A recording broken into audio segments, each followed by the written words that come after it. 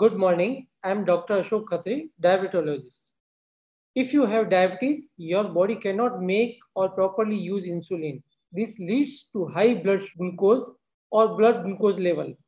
Healthy eating helps keep your blood sugar in your target range. It is critical part of managing your diabetes. Controlling your blood sugar can prevent the complications of diabetes. A diabetes diet simply means eating the healthiest foods in moderate amount and sticking to regular meal times.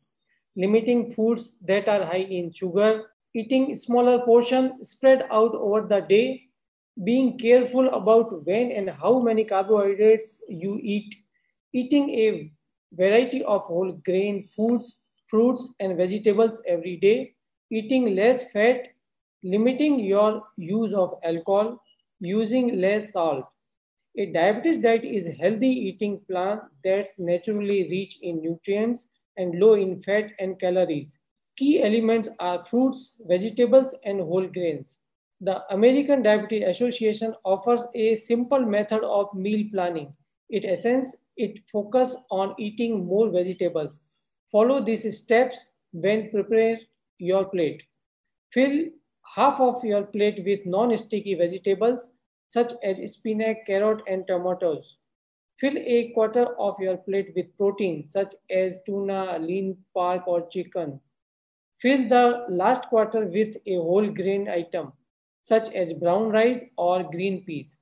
Include good fats such as nuts in small amounts. Add a serving of fruit or dairy and a drink of water and unsweetened tea or coffee. A diabetes diet is based on eating 3 meals a day at regular times. This helps you better use the insulin that your body produces or gets through a medication. A registered dietitian can help you put together a diet based on your health goals, taste, and lifestyle. He or she can also talk with you about how to improve your eating habits, such as choosing portion size that suit the needs of your size and activity level.